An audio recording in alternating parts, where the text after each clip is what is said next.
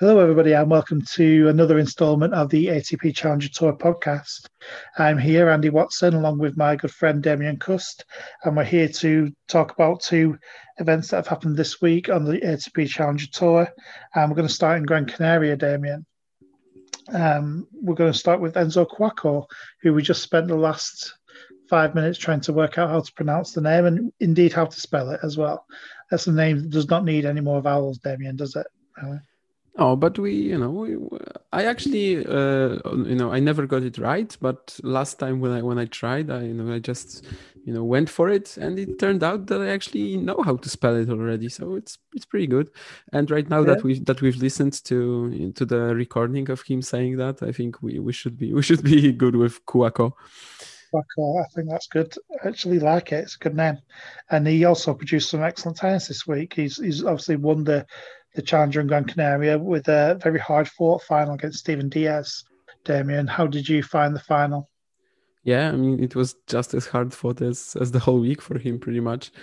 You asked about the final, but I will just say a word about his first round match, where he was pretty much losing to Carlos Taberner in the first set. He was down a break, and then Taberner rolled his ankle and actually couldn't continue. So that was obviously a pretty lucky break for him. And then also saving 2 match points in the quarterfinals. In general, the whole week at Gran Canaria was just, there wasn't a clear favorite after Lorenzo Musetti was eliminated.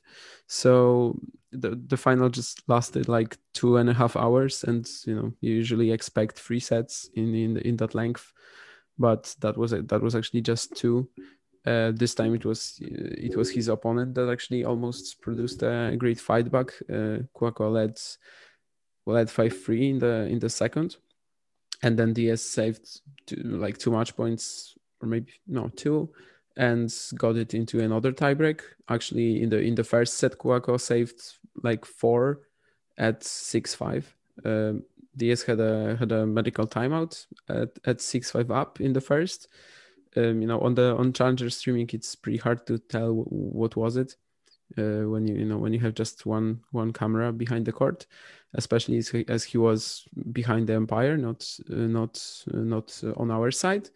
But then Diaz actually got to four set points, including three in a row. But Couacaud did really well to save all that. I was very surprised by the quality of his serve. I mean, 12 aces, on paper it sounds great. Maybe it's not that impressive when you count in the 2 hour and 35-minute time that the match took, but actually it's still really great for his standards and massively helped him here.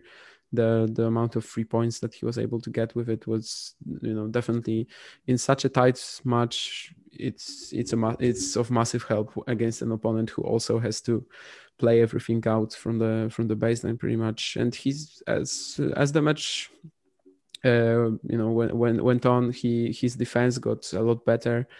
In the first few games, I was actually expecting Diaz to kind of dominate it. His forehand was really unmatched by anything that Couacaud had. But as the match wore on, the rallies got longer, and it was definitely the Frenchman who was better at this surviving all these grueling battles. Just looking back at Couacaud's season, this is he hasn't lost a completed match since the Australian Open qualification. Now, he only played 2 rounds of Quimper before retiring against Corda. But he seems to be on quite a roll. Obviously, very fortunate in that first round, like you say. But is this a talent that we can expect to see more of? I know he's in his mid-20s now, so it'd be a bit strange to see someone breaking through at that age. But it's pretty much exactly the age that Aslan Karatsev broke through at. So where are we at with Couacaud? I mean, he's been there for a while now. His first challenger title, actually, no, that's just his second this week, but it was 3 years ago in Cassis. And honestly, I am not super excited for now. Like, I think he's been a very solid competitor on this circuit, but I think it's kind of more, taking the opportunity that he had this week, not as much as someone like who will dominate the tour like Karatsev. But there's still one more week of Gran Canaria coming. Hopefully he can make another great result there. Yeah, I guess it's just taking his time in a way. The way that Challenger Tour works out is you get a lot of different champions over the course of the year, and obviously this one was Enzo's turn. Is there anybody else in Gran Canaria that you wanted to talk about other than Enzo and Diaz?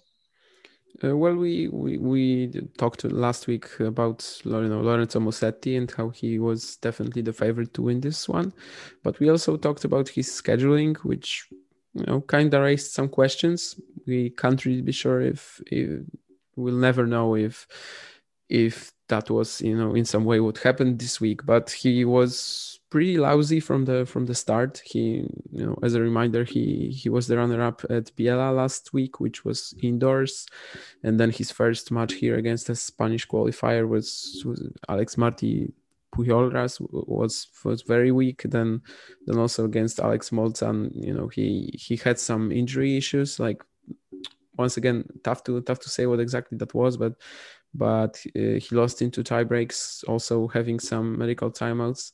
So just a very poor week from him.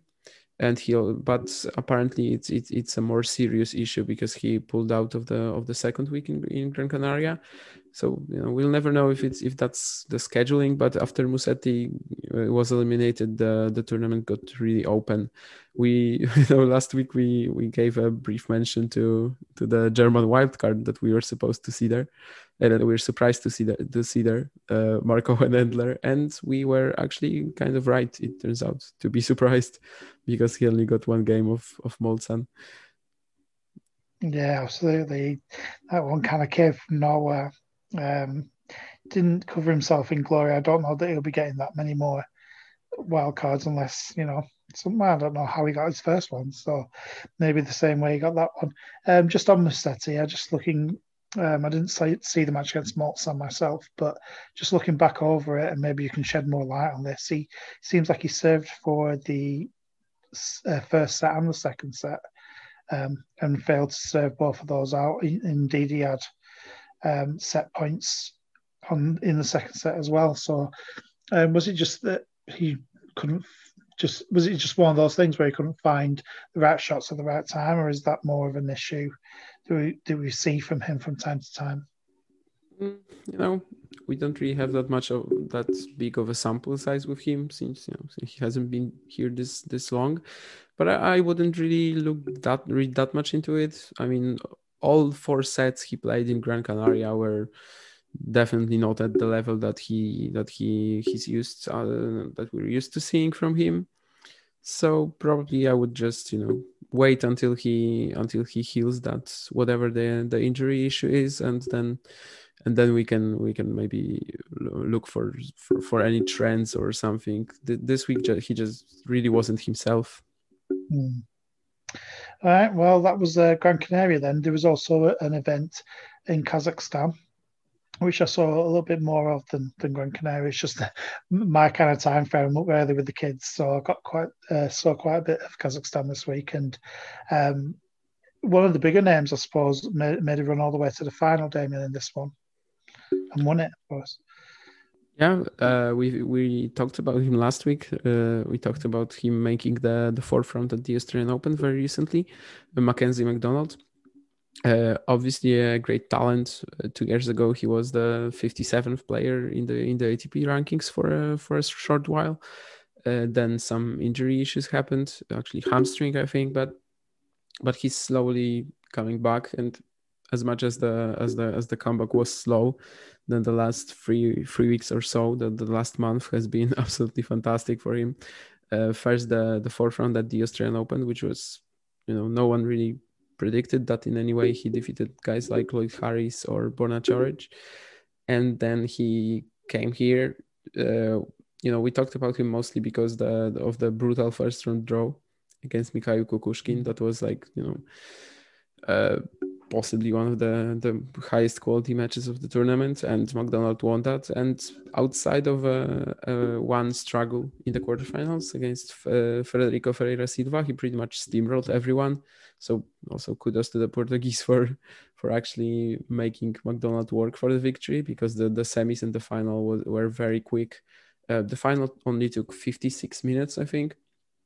It's great to see that kind of game working out. He's not exactly a youngster anymore, but still a young player who knows how to use the net to his advantage. A lot of really vintage old school tactics. He sometimes cheapen charges. He attacks the opponent's second serve and goes to the net, serve and volleys a bit.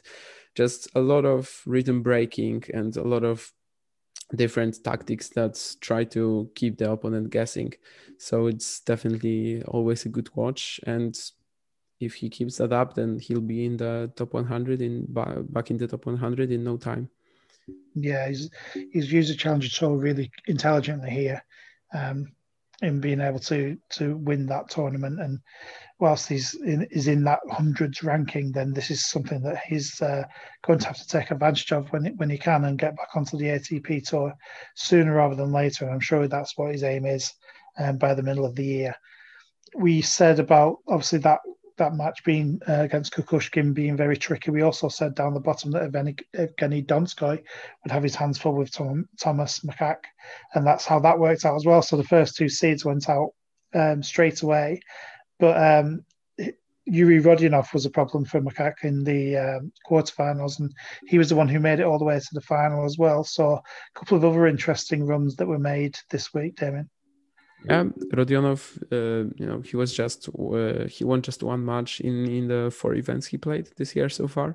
So definitely, I wasn't expecting a run like that from him. I can't remember who he was supposed to play before he pulled out, because he played a lucky loser in the first round.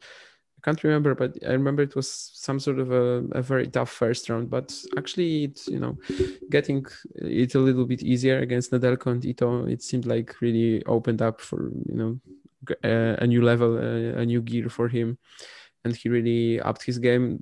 The final, as I said, it was just 56 minutes. It was absurdly easy, honestly. But it's great that we can see Rodionov playing well again. It's actually a very huge contrast when you compare it to how he started there in 2020. Obviously, the conditions were kind of different. He was playing in the States. He won 2 challengers in February last year, Morelos and Dallas. Morelos is in Mexico, of course, but in North America, let's say. It looked like he was gonna make an impact on the main tour very shortly. Well, he kind of did. The second round at the French Open, or that win over Shapovalov in Vienna. But it's absolutely great to see him back playing well. Hopefully in Nur-Sultan too, he can also get on some kind of a run. I'm not gonna spoil it, but he has a very tough opening round Jovo, so we're gonna talk about it in a while. Yeah, absolutely. I was going to mention it there, but I'm glad you reminded me not to. So yeah, that was Nur-Sultan. As I said last week, that's often a tournament that most traders want to avoid trading, but it looked like it went off without any of the controversies that we had to talk about last week. And I'm happy when that is the case. We'd like to let the tennis do the talking on the court, I think. Just whilst we've been recording this, Damien, there's been a result on the ATP tour that I just wanted to bring mention into this podcast. It's unusual that we mention anything about the other tours, but Juan Manuel Cerundolo has just won in ATP Cordoba, beating Galbert Ramos Vinolas in the final.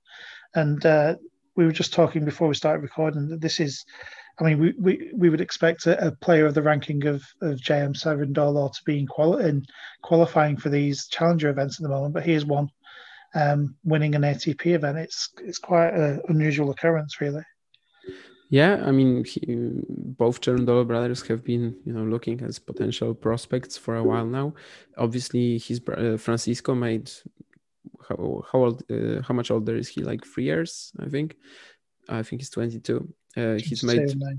Yeah, he's made that much more of an impact on the Challenger Tour because he won 3 events after the reset last year, while Juan Manuel, just kind of was there, played a few good matches here or there. There's a very huge difference in play style between the two as well. Also, Juan Manuel is left-handed while Francisco is a right-hander. Anyhow, me and also pretty much everyone I talked to everyone was very convinced that Juan Manuel cannot be ready for the main tour yet, simply because he doesn't have that much power, that much substance in his game. It's mostly about staying consistent, and he's proven us all wrong this week. I mean, I was expecting Francisco to get on a run here, or maybe in the next event in Buenos Aires, but what he's done this week is way better than anything we've seen of him before, and definitely very exciting for the not only for the Argentinians but also for them to keep following the brothers over the next years, because I'm sure they're going to be on at least the Challenger Tour for years, and as we've seen this week, probably even higher. Also, both of them, I'm not sure if you mentioned that it was actually his main tour debut. So that, to win an event to win an ATP 250 event in your debut is absolutely fantastic. And they will also, he was supposed to play the qualies to Buenos Aires for next week, but he received special exempt because of his heroics this week. I'm not sure how much he's gonna have left in the tank after what was it, 8 matches this week.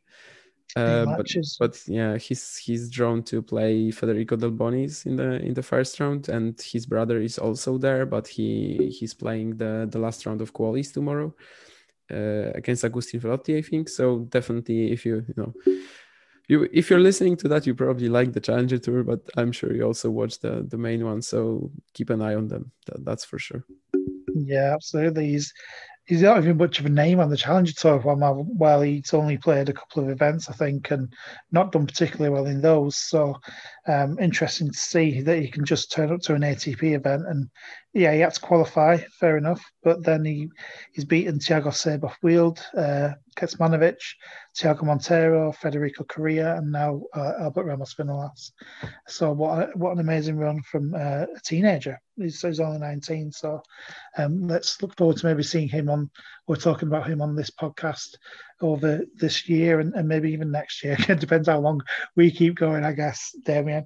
Let's move on then to next week's events. It's not going to be that exciting in a way because we're going back to the future in the fact that we're not moving anywhere. The Challenger Tour is staying in Kazakhstan. It's staying in Gran Canaria as well.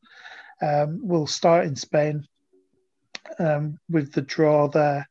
If I just get up the main draw instead of the qualifying draw, we see that Carlos Alcaraz is making a return to the Challenger Tour. What are your thoughts on the young Spaniard and his abilities and maybe looking forward to this week? I mean, I was definitely expecting him to, well, let's say, dominate the Challenger circuit this year, but definitely, on clay.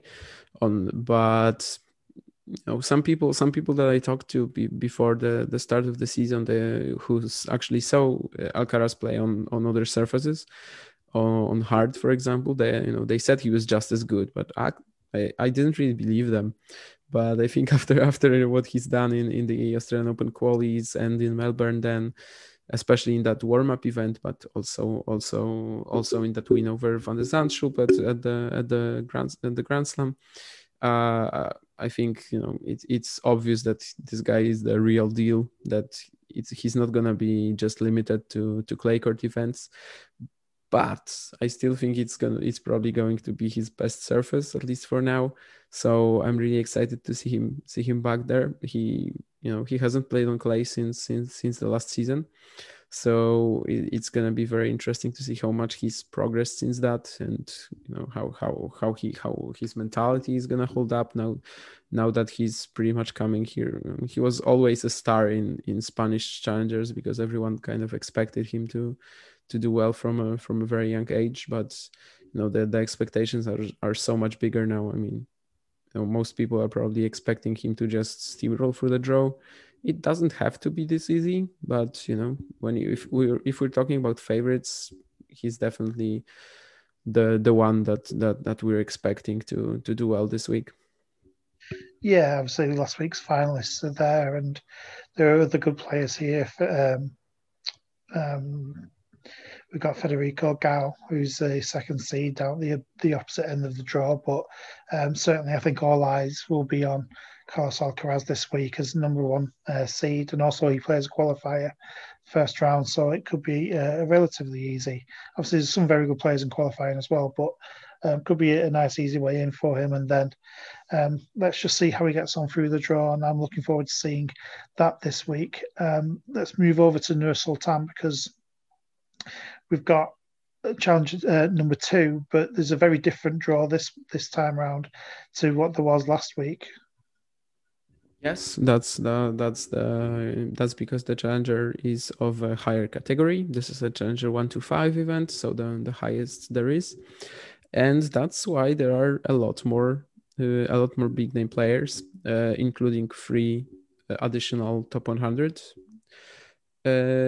competitors. So Sun Kwon, whom we actually talked about last week a lot because he won in Biella, and he's also done really well this week in the main tour event at Singapore.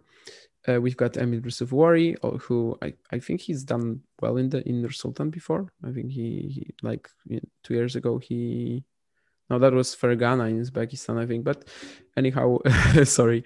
We also have James Duckworth. So the draw got a lot better. For example, Rodionov is not a seed anymore. Yeah.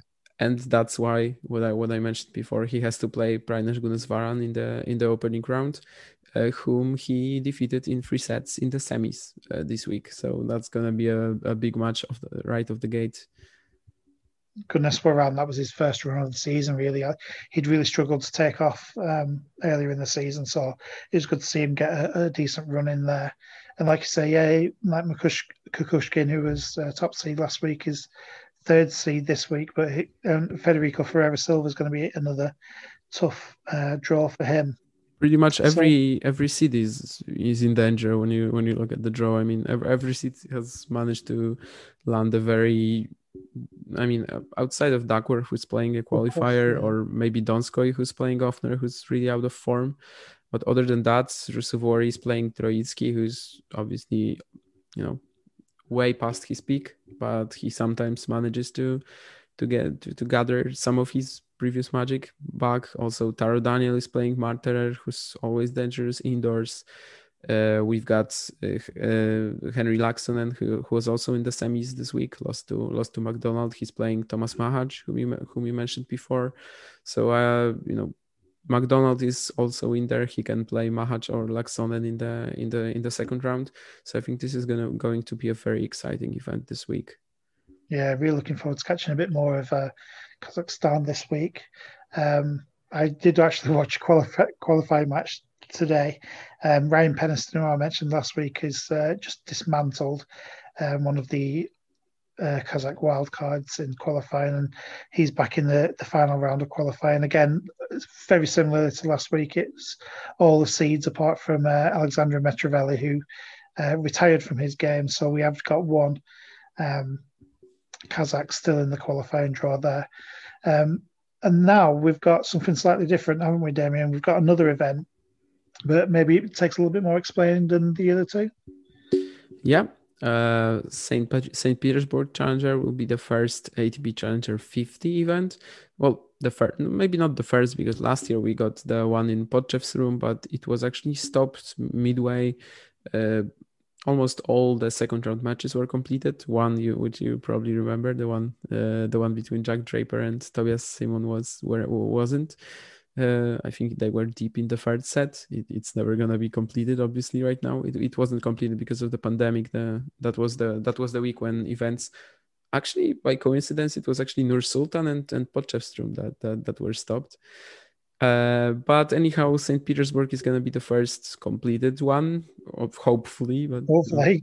yeah, hopefully. So what is the Challenger 50 category? Well, players who can participate are the ones ranked 151 and below. So it's for a bit of the prize money is obviously lowered. There's just 50 points for the win. Some higher ranked players can participate. If you're ranked between 51 and 100, then the event has a chance to offer you an ATP or approved wildcard, but only if you're of the same nationality as the event. And there's just one spot like that. And if you're ranked between 101 and 150, then the tournament can offer you a wildcard, also just one spot, without any restriction of nationality. And actually this week it seems like the tournament did not decide to use any of them. Actually, probably there wasn't a top 150 player that wanted to play, since the prize money and the points are so low, because there are a lot of options both on the main tour this week. There's Rotterdam, and then I'm talking of options in Europe, and then there's also Gran Canaria and Nur-Sultan, maybe not in Europe, but sort of close. Then no one probably wanted to play, but I'm sure in the future we're gonna see some higher ranked players entering. But as a basic rule, only players below 150 can play. But it might sound a bit unexciting, but looking at the draw, I believe it might actually be one of the events that I will be watching the most this week. Why do you say that? There's just a lot of exciting storylines. Like, for example, Matthew Ebden, who went really deep in Singapore last week. He's back there playing. Just the indoor conditions suit him well, as we've seen in Singapore. So I'm kind of expecting a good run from him here.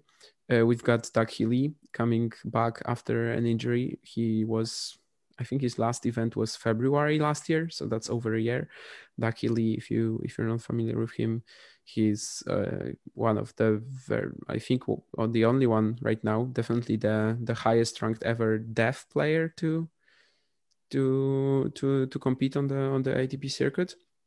In the qualies, we also have Andrei Kuznetsov, so the former world number 45, I believe, who's coming back after a huge break that was like 2.5 years, I think. And he for example, he's beaten Sam Querrey last year at the US Open, so his level is definitely good enough to compete here. He was also the runner-up.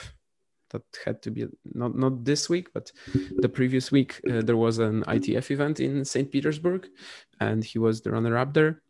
He lost to Evgeny Turnev in the final, who's playing the top seed in here. Roman Safieldin in the first round. So a lot of players who enjoyed a lot of success in the previous weeks. Today, actually, it was definitely one of the most exciting challenger matches in the qualifying matches you can get. Kuznetsov played Jonas Forejtek, a very talented young Czech, and tomorrow he's playing Jiří Lehecka, another one. So pretty much also a youngster from the same country, and that's also definitely going to be a huge hit. There's also Zizou Bergs in the quarterfinals, the one who made huge strides last year in Antwerp, but kind of didn't really manage to make it as deep anywhere else. After that, he was kind of lost. So hopefully he can get on a bit of a run here too. He's playing Ivan Nedelko tomorrow. I don't know, just the whole, maybe it's the whole brand new category and all, but when I'm looking at the draw, I am really excited for that one, even more so than for Gran Canaria or Nur-Sultan. And if you are also more excited for this event than any of the others, then you are a true ATP Challenger Tour podcast fan. Because that's what I will say. And fair enough. Like, hopefully you guys are tuning in for that kind of content, and we're happy to provide it for you. I do have one other name that I want to throw at you from this draw, Dominic Stricker. Oh yes, I didn't even know he was in the draw. I just saw him, and I also wanted to mention him. So it's great that you asked me about him. Obviously the Roland Garros Juniors champion last year. It was an all Swiss final that I actually watched. I do not really follow the junior circuit that much, but I remember watching that one. A left-hander, definitely a very interesting player. Who is he playing once again? Duja Ajdukovic. Ajdukovic has done a lot of good stuff on the Challenger Tour on clay, but I'm not sure how sharp his indoors game is. But that's definitely something to check out. How the Roland Garros Junior Champion will play here. I'm not sure if he played no, he definitely did not play a Challenger before, and I have no idea how he performs indoors as well. He's just come from an indoor tournament in Grenoble. Well, I say just. He played in that in the second week of February.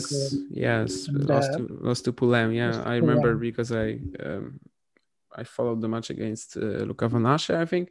Yeah, so looking at his results, he's actually gonna do pretty well here, I think.